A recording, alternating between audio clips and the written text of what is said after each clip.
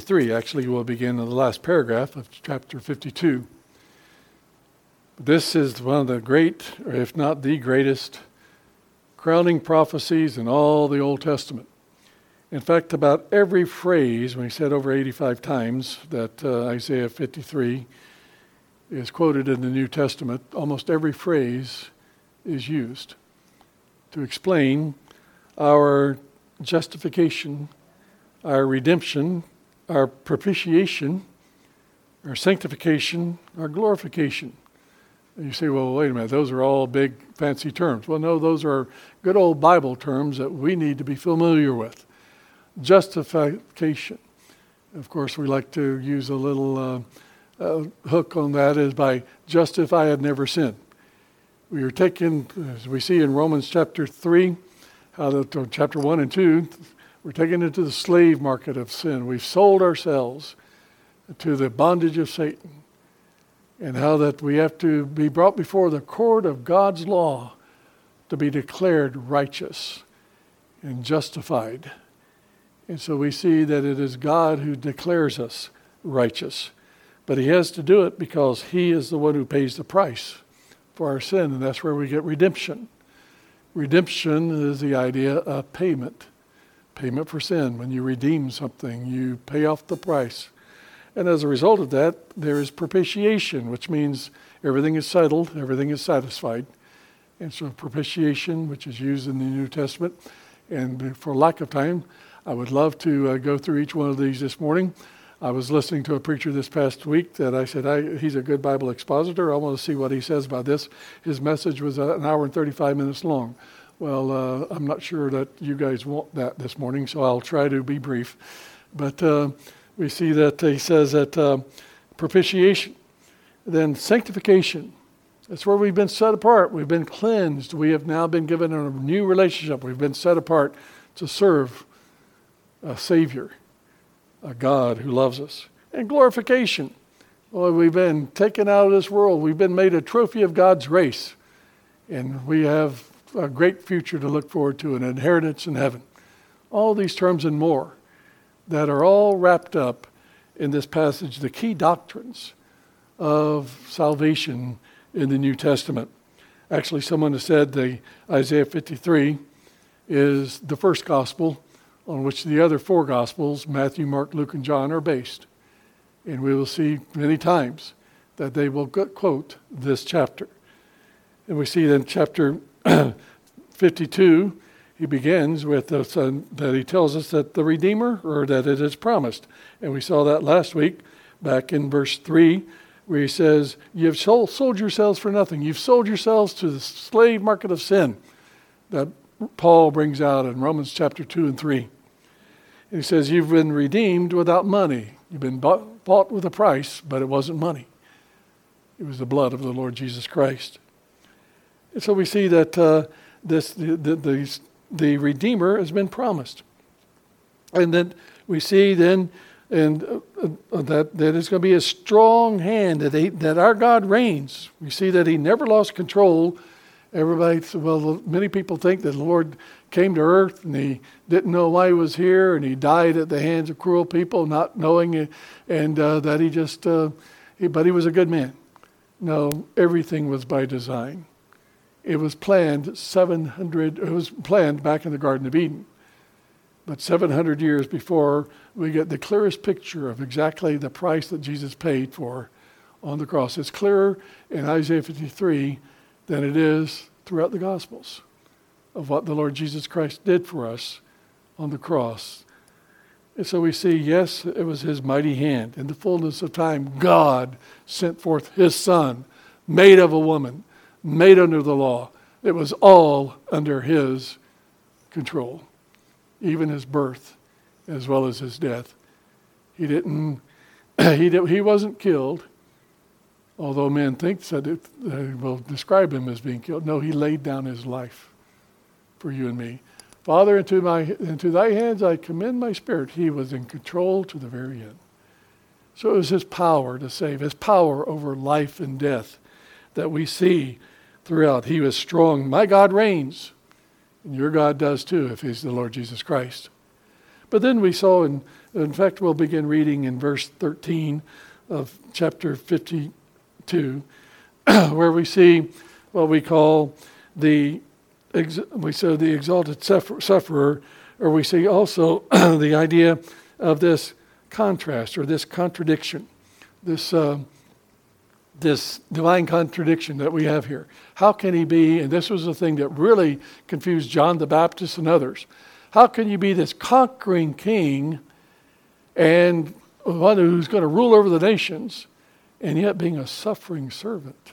They could not understand that because they did not understand that the Lord Jesus was coming first as a servant to redeem us of sin, but he's coming again to rule and to reign. Are you going to be with him? Are we going to rule and reign with him? Or are you going to be cast off as one of those defeated ones that are going to spend an eternity without him in a place called hell? And so we see in chapter 52, verse 13, he says, "Behold, my servant shall deal prudently. He shall be exalted and extolled and be very high. Just as many were astonished at you, so his vintage was marred more than any man, in his form more than the sons of men. So shall he sprinkle many nations. Kings shall shut their mouths at him. For what had not been told them, they shall see, and what they had not heard, they shall consider. Who has believed our report? And to whom has the arm of the Lord been revealed? For he shall grow up before him as a tender plant, and as a root out of a dry ground. He has no form or comeliness, and when we see him, there is no beauty that we should desire him. He was despised and rejected of men, a man of sorrows and acquainted with grief. And we hid, as it were, our faces from him. He was despised, and we did not esteem him. Surely he has borne our griefs and carried our sorrows, yet we esteemed him stricken, smitten of God, and afflicted. But he was wounded for our transgressions. He was bruised for our iniquities. The chastisement of our peace was upon him, and by his stripes we are healed. All we like sheep have gone astray. We have turned every one to his own way, and the Lord has laid on him the iniquity of us all. He was oppressed and he was afflicted, yet he opened not his mouth. He was led as a lamb to the slaughter, and as a sheep before its shearers is dumb, so he opened not his mouth. He was taken from prison and from judgment. And who shall declare his generation? For he was cut off from the land of the living. From the transgressions of my people he was stricken. And they made his grave with the wicked and with the rich in his death, because he had done no violence, nor was any deceit in his mouth. Yet it pleased the Lord to bruise him. He has put him to grief. When he made his soul an offering for sin, he shall see his seed, he shall prolong his days, and the pleasure of the Lord shall prosper in his hand. He shall see the labor of his soul and be satisfied. By his knowledge, my righteous servant shall justify many, for he shall bear their iniquities. Therefore I will divide him a portion with the great, and he shall divide the spoil with the strong, because he poured out his soul unto death. And he was numbered with the transgressors, and he bore the sins of many, and he made intercession for the transgressors. Father, we thank you for this great and precious word of God that you've given us.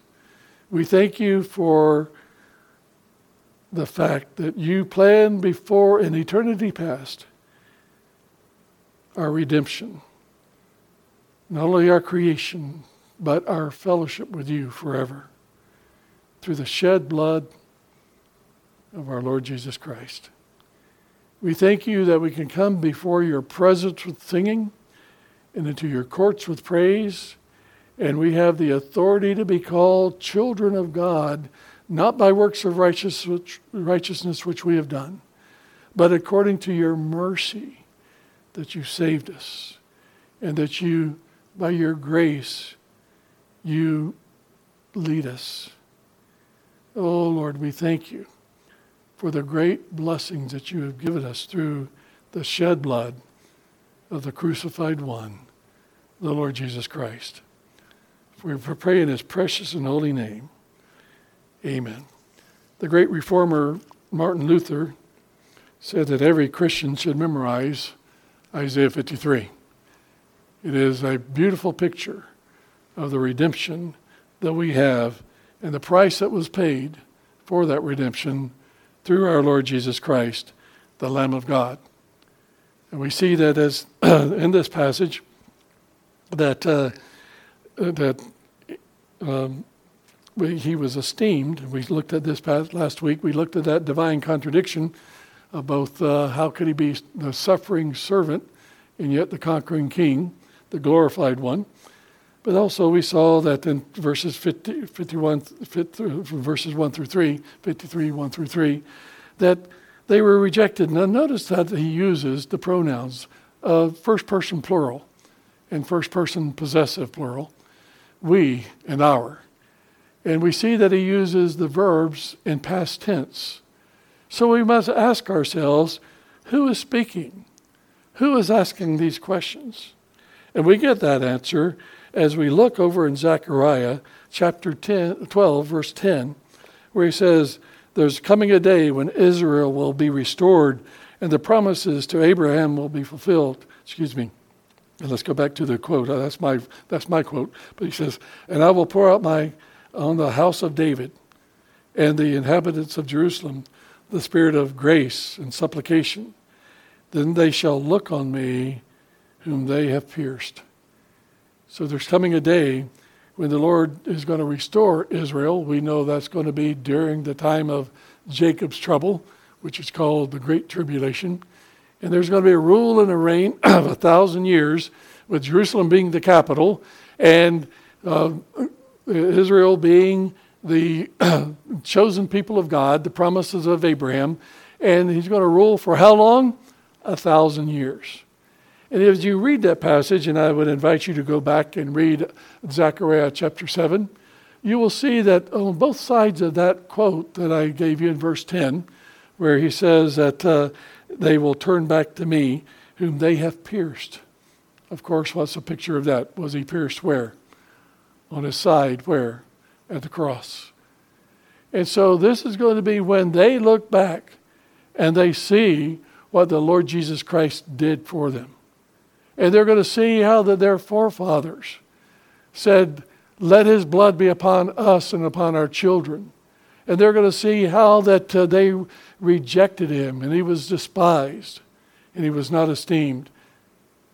In fact, there's nobody. I mean, how can this man who lived in a nobody town, in a worthless town, and he worked with a bunch of fishermen who stunk, and the best man he had, the richest man he had on there was a tax collector, and he was a crook. So how can this man be esteemed? How can this man be the Savior of the world? He was despised and rejected, and we esteemed him not. And so we see that they're looking back and say, oh, that was him.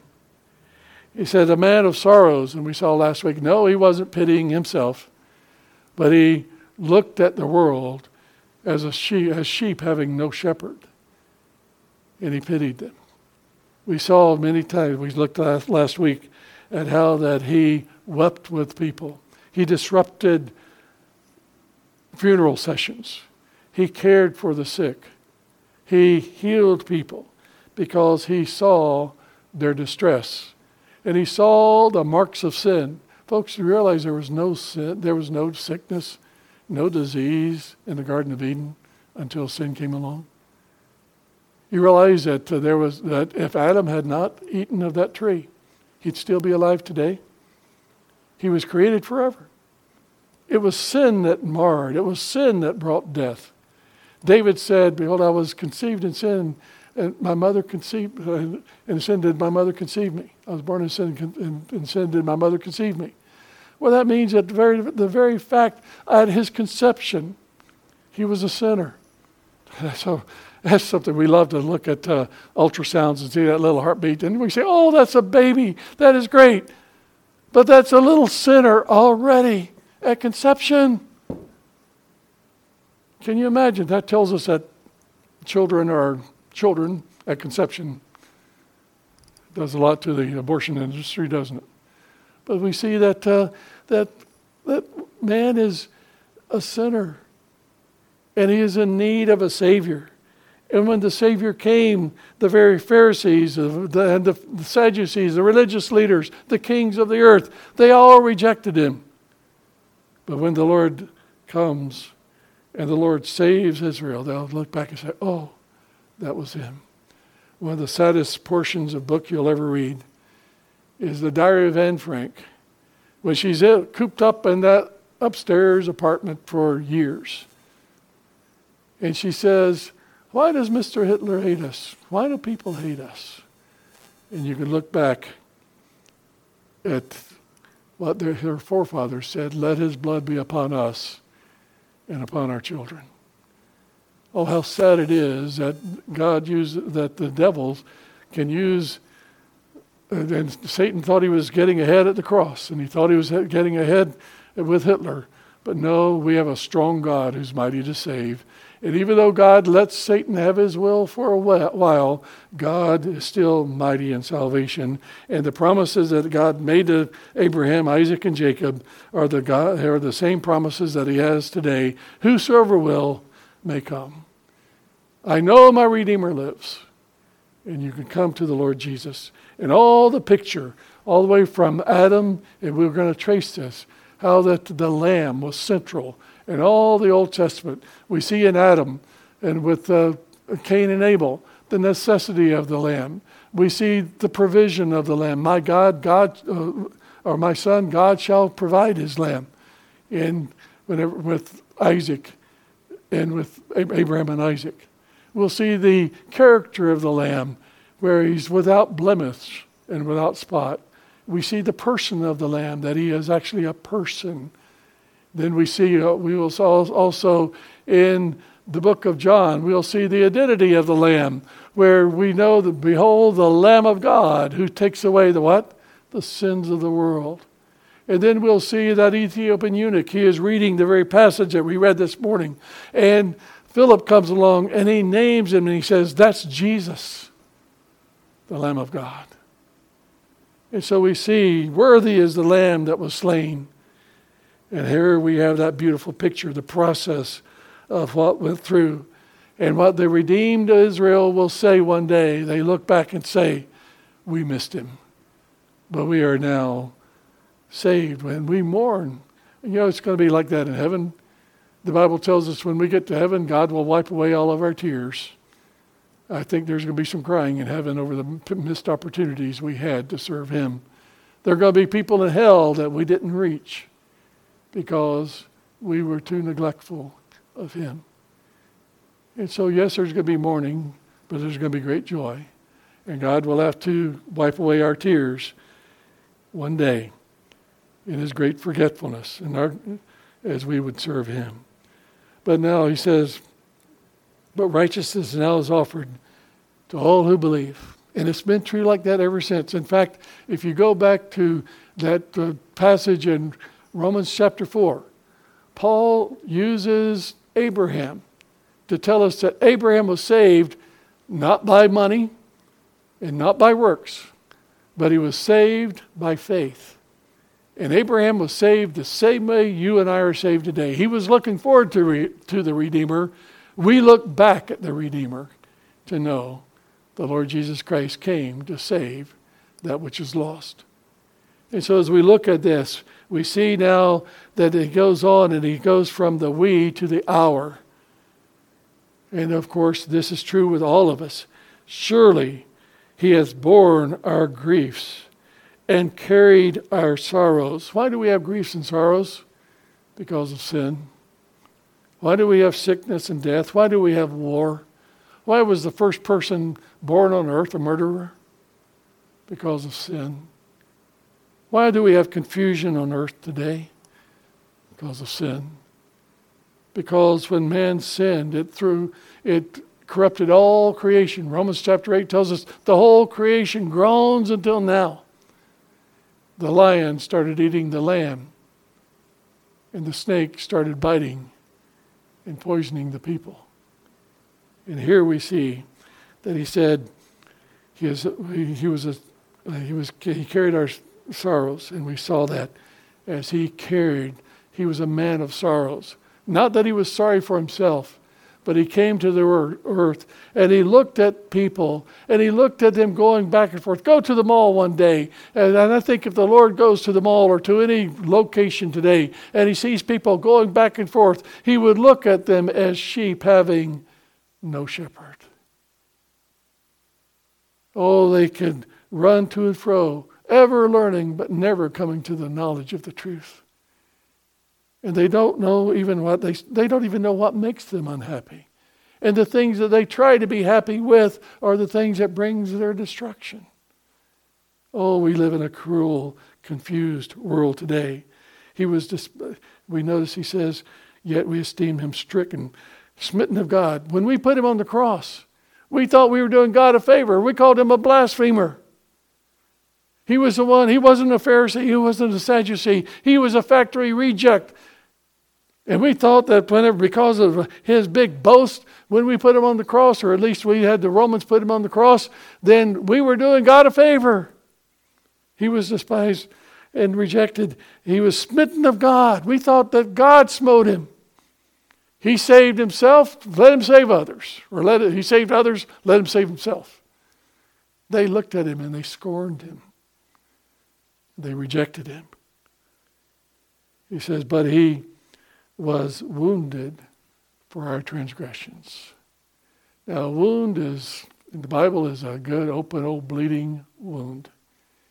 And there's two terms here that are true throughout the Bible.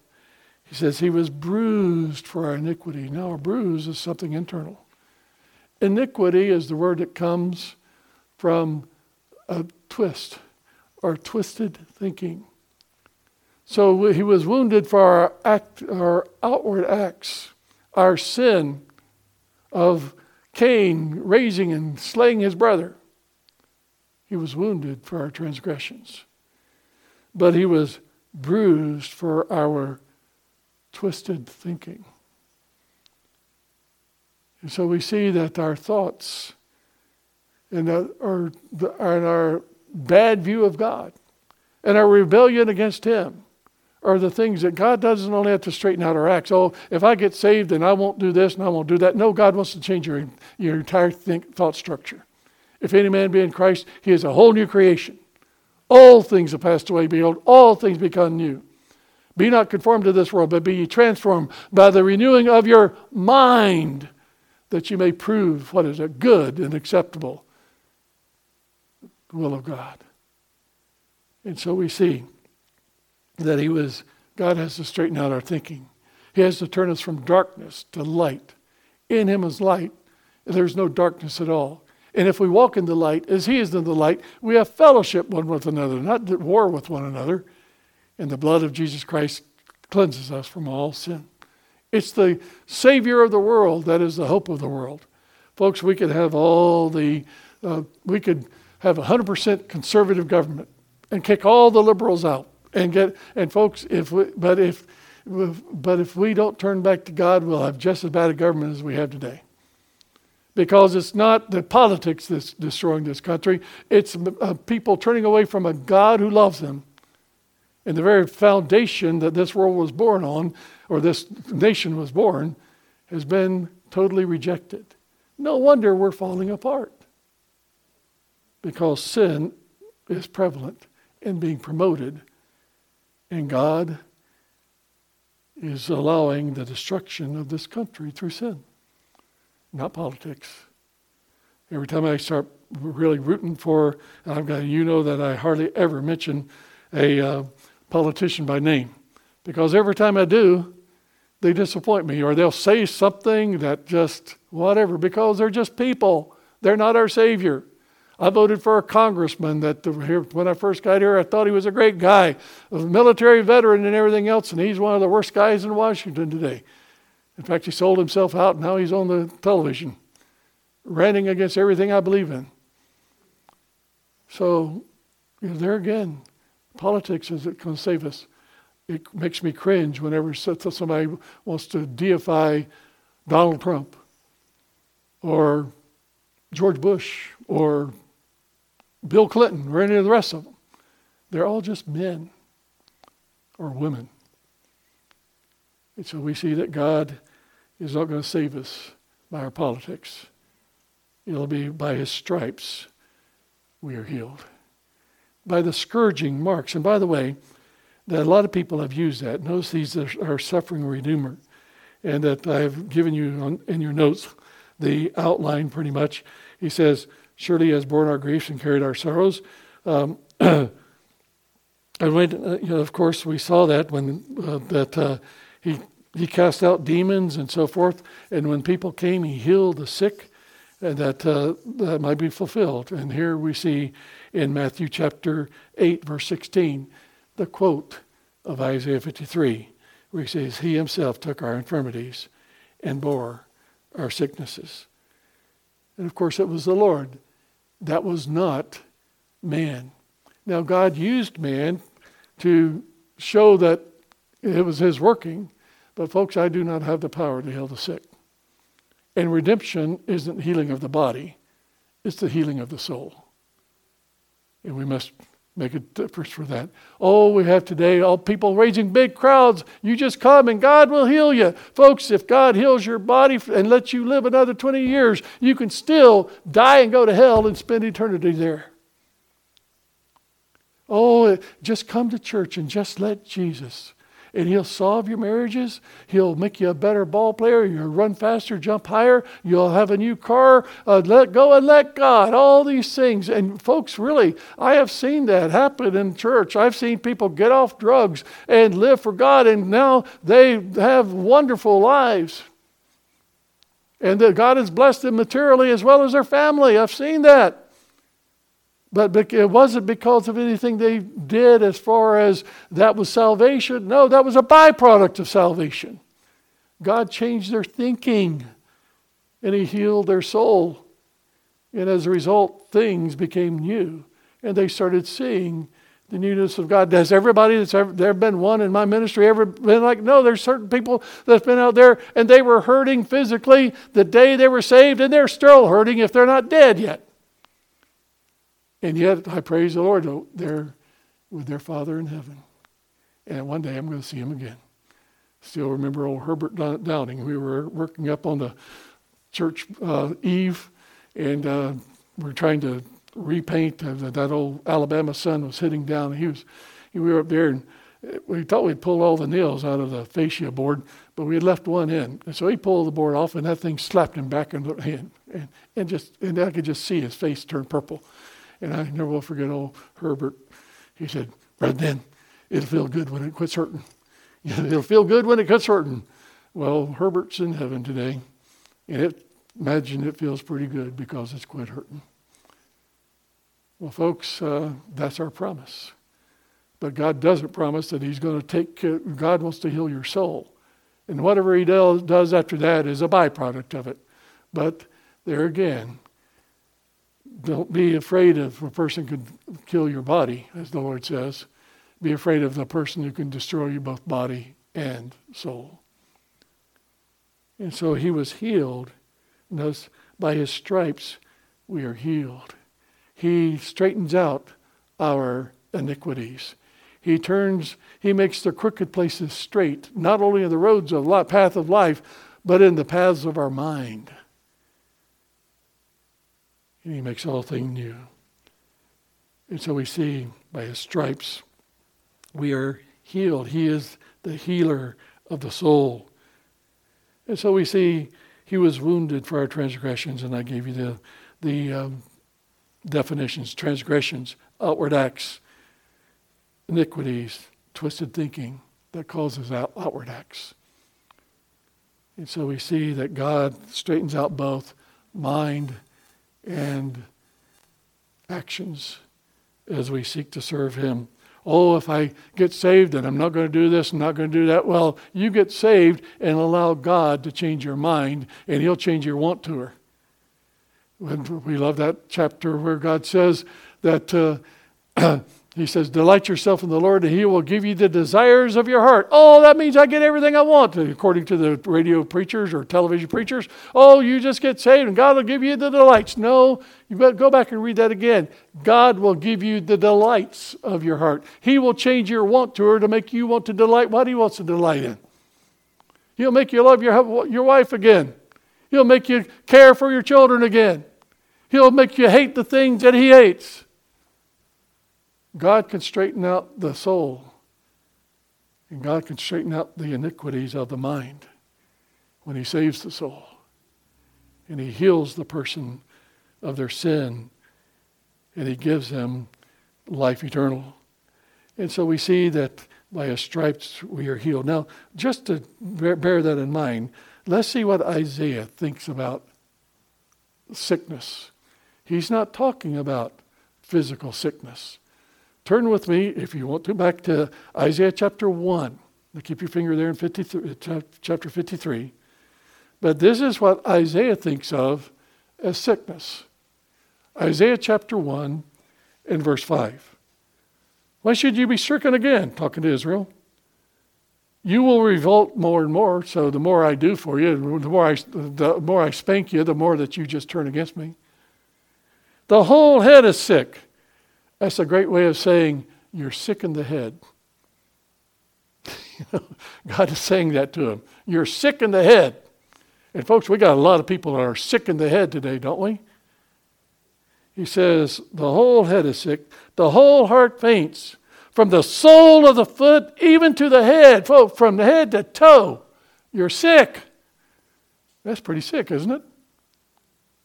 He says, there's no soundness in it, but wounds and bruises and putrefying sores. They have not been closed, nor bound up, nor soothed with ointment. You have not been healed. You haven't even wanted to be healed. And as a result, you are miserable from head to foot. The more you do to alleviate the pain, the more that you just shift it to something else. And how sad it is to see that. Oh, don't give me that religion. I'm going to live my life the way I want to. Well, then you go into all these shrinks. You go into all these different people that you expect. That you're saying, dear Heavenly Government, rather than dear Heavenly Father, and you're just getting farther and farther in debt. And you're just going down down the road of perdition. Oh, don't tell me what to do. And here you are, all this goody stuff, and you talk about righteousness and all that. Well, I've already got my three sets of kids from three different parents or three different wives, and don't tell me that all you're trying to do is impede my freedom. I got my baby mamas out there and all this. Don't tell me. I mean, I have my freedom to do all I want to do. And we see them miserable. Have you ever seen anybody that sold themselves? Just listen to some of these perverts. And everybody, perversion is anything outside the will of God. So folks, and when we talk about adultery, once you get away, we talked about Sunday school this morning, you get away from the husband-wife relationship, any relationship outside of that is perversion. That takes care of them all, doesn't it? And yet, today we are legislating perversions. And we expect, and we are saying that perverse rights trump religious rights in America today. And you get in more trouble by condemning the sins of this world than you will by than you will by coming to church. I mean, just think about, or you get more in trouble by condemning the sins of the world and the perversions of this world than preaching that it's only one man, one wife. You know, I've got a granddaughter that when she goes when they go to school, the kids there are so perverse that nobody wants to be called straight. Whatever that straight means, I guess today, normal. Everybody's to be perverse. They don't use that word. In fact, I was reading a high school teacher was teaching this past week to be straight is to be racist. These are the things being taught in our school, folks. So you can legislate unrighteousness. And so we see that how sad it is. And by the way, folks, these are the intelligentsia. These are the people from Harvard and other places that are teaching our kids to go to hell. They can't even tell you what a man or a woman is. They know what a man or a woman is, but they don't want you to know. They want you to deny the obvious. We're living in an Orwellian time where we listen to the government rather than to God.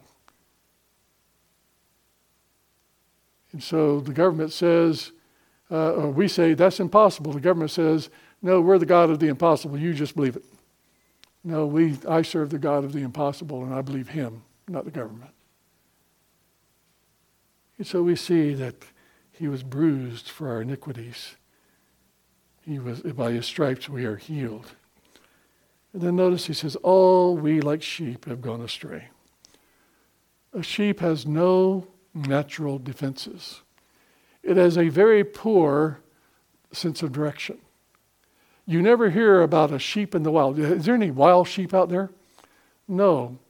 They've always had to have a shepherd because they are wide open to anything that wants to come along and eat them or destroy them. They must be protected. From the time of Cain and Abel, we know that Abel was a shepherd. And God has protected his sheep through shepherds from creation. And of course, we see that all we like sheep have gone astray. We are just a bunch of people who have no protection from Satan. And we can be enslaved and destroyed by him. And we have no sense of direction. We don't know at what we stumble. There's a way that seems right unto man, but the ways that ends thereof are the ways of death. And so we see we have turned everyone to our own way. And the Lord hath laid upon him, notice that word again, iniquity, our twisted thinking. He's laid on him the iniquity of us all. And so we see that we need someone to straighten us out. We need someone to be our shepherd. We need someone to lead us in the paths of righteousness for his name's sake. We need someone who says, I am the way. I am reality, truth. And I am life. And you can have it more abundantly through me. And of course, no one comes to the Father except through that Lamb. Now you say, wait a minute, you just said lamb and shepherd. How can he be lamb and shepherd? Because as the lamb, he came without wrinkle and without spot. He was the perfect man. He was born of a woman. He was sinless. And so he could identify with you and me. That's the reason he even identified in baptism through obedience to his Father. But then he comes as shepherd because he's our God. He's the God-man, is he not? So he's both lamb and shepherd. He's also the way and he's the door. He's everything I need. He's everything. That's basically what he's saying. It's like that in there. Whatever, is this in there? Yes, that's in there. Is he your guide? Yes, that's the way. Is he your protection? Yes, that's the shepherd. Is he your protection? Yes, he's the gate. Whatever. He's whatever you need. My God shall supply all your needs according to his riches, in whom? The Lamb, Jesus Christ. And so he is the one who straightens out our iniquities. He's the one who takes care of us. But we see that he says, all we like sheep have gone astray. We have turned everyone to his own way. And of course, when the Lord as a shepherd, he looked and he saw them, they were weary and scattered like sheep having no shepherd. And he laid on him the iniquity of us all. And in 1 Corinthians 5:21, he says, he made him to be sin. He made him to be iniquity. He made him to be a transgression for us all who knew no sin, that we might be made the righteousness of God in him. Paul's picking up from this passage. And he's telling us that justification, just if I had never sinned, not because I can myself, my good outweigh my bad. I don't even know how bad I am. The older I get, the more I realize, boy, I look back, it's like, ugh, have you ever done that? And you have one of those cringe-worthy moments. I can't believe it. Oh, man, I hope nobody ever knows that. But, you ever done that?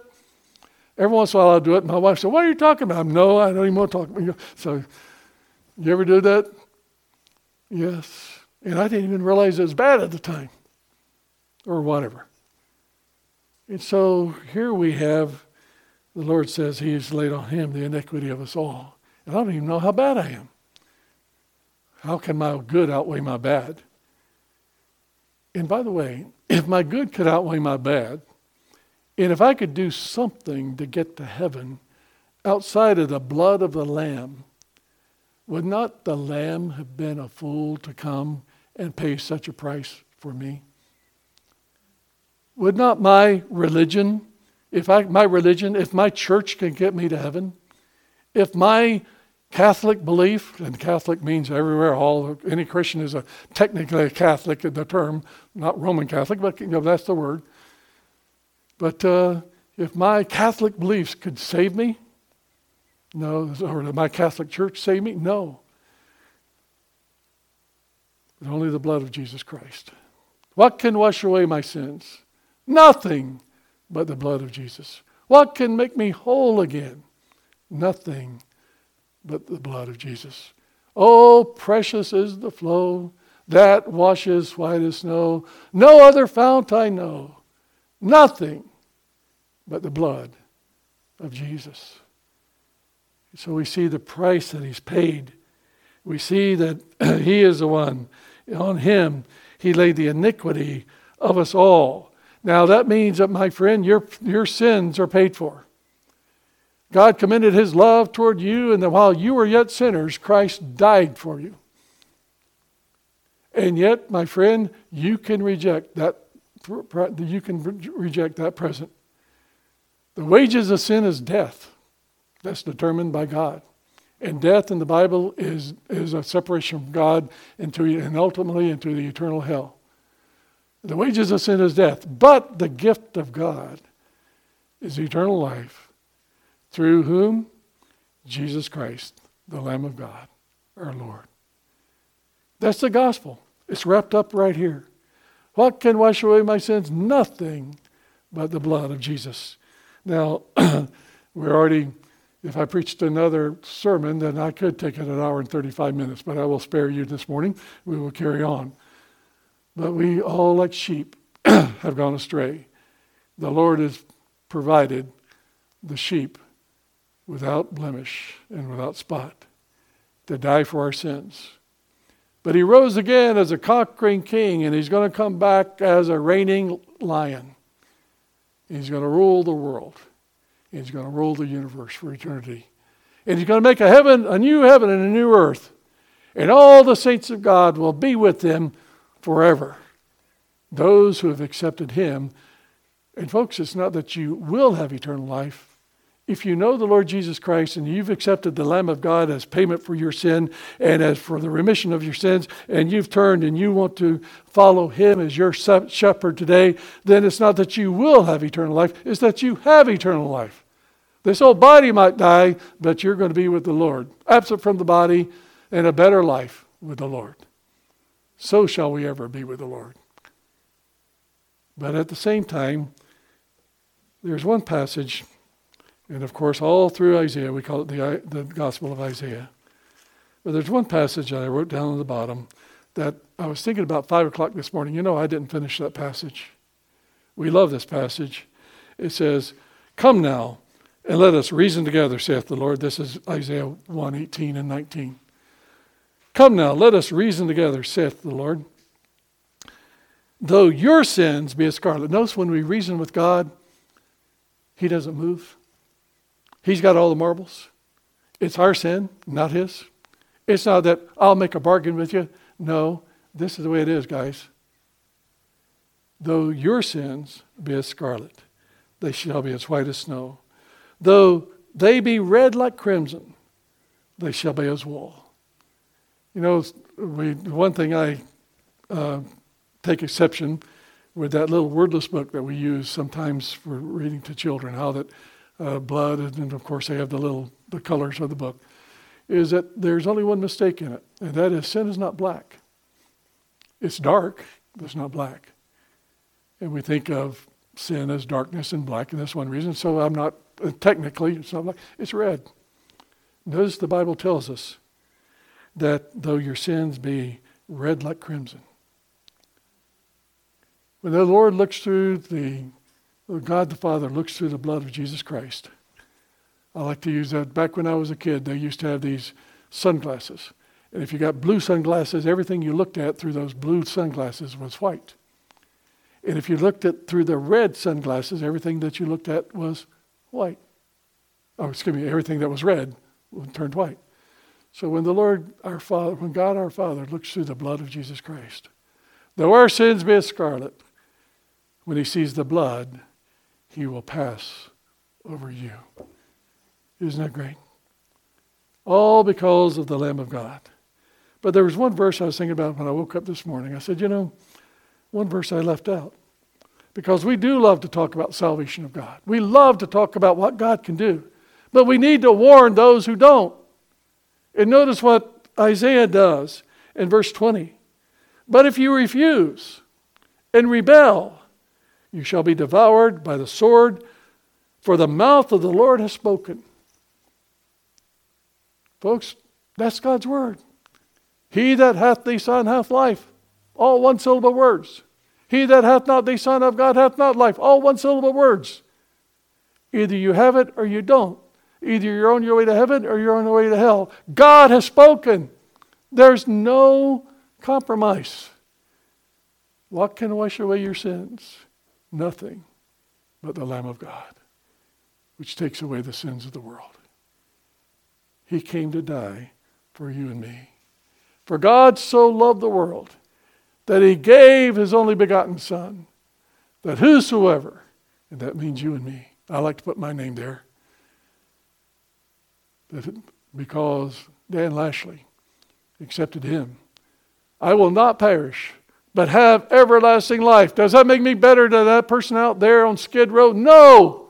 It's just by his grace that he saved me. And the grace that I want that person on Skid Row to have, just like I have. Oh, that God would use us to both bless and to warn a lost and dying world. There's a way that seems right unto man, but that's going to bring you death.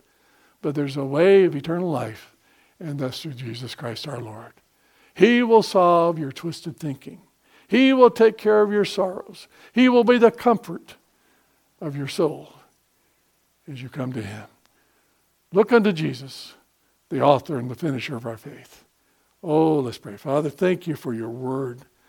Oh, Lord, we pray that you would use the message, make the message clear and plain. May we sing it over and over again that Jesus will save sinful men.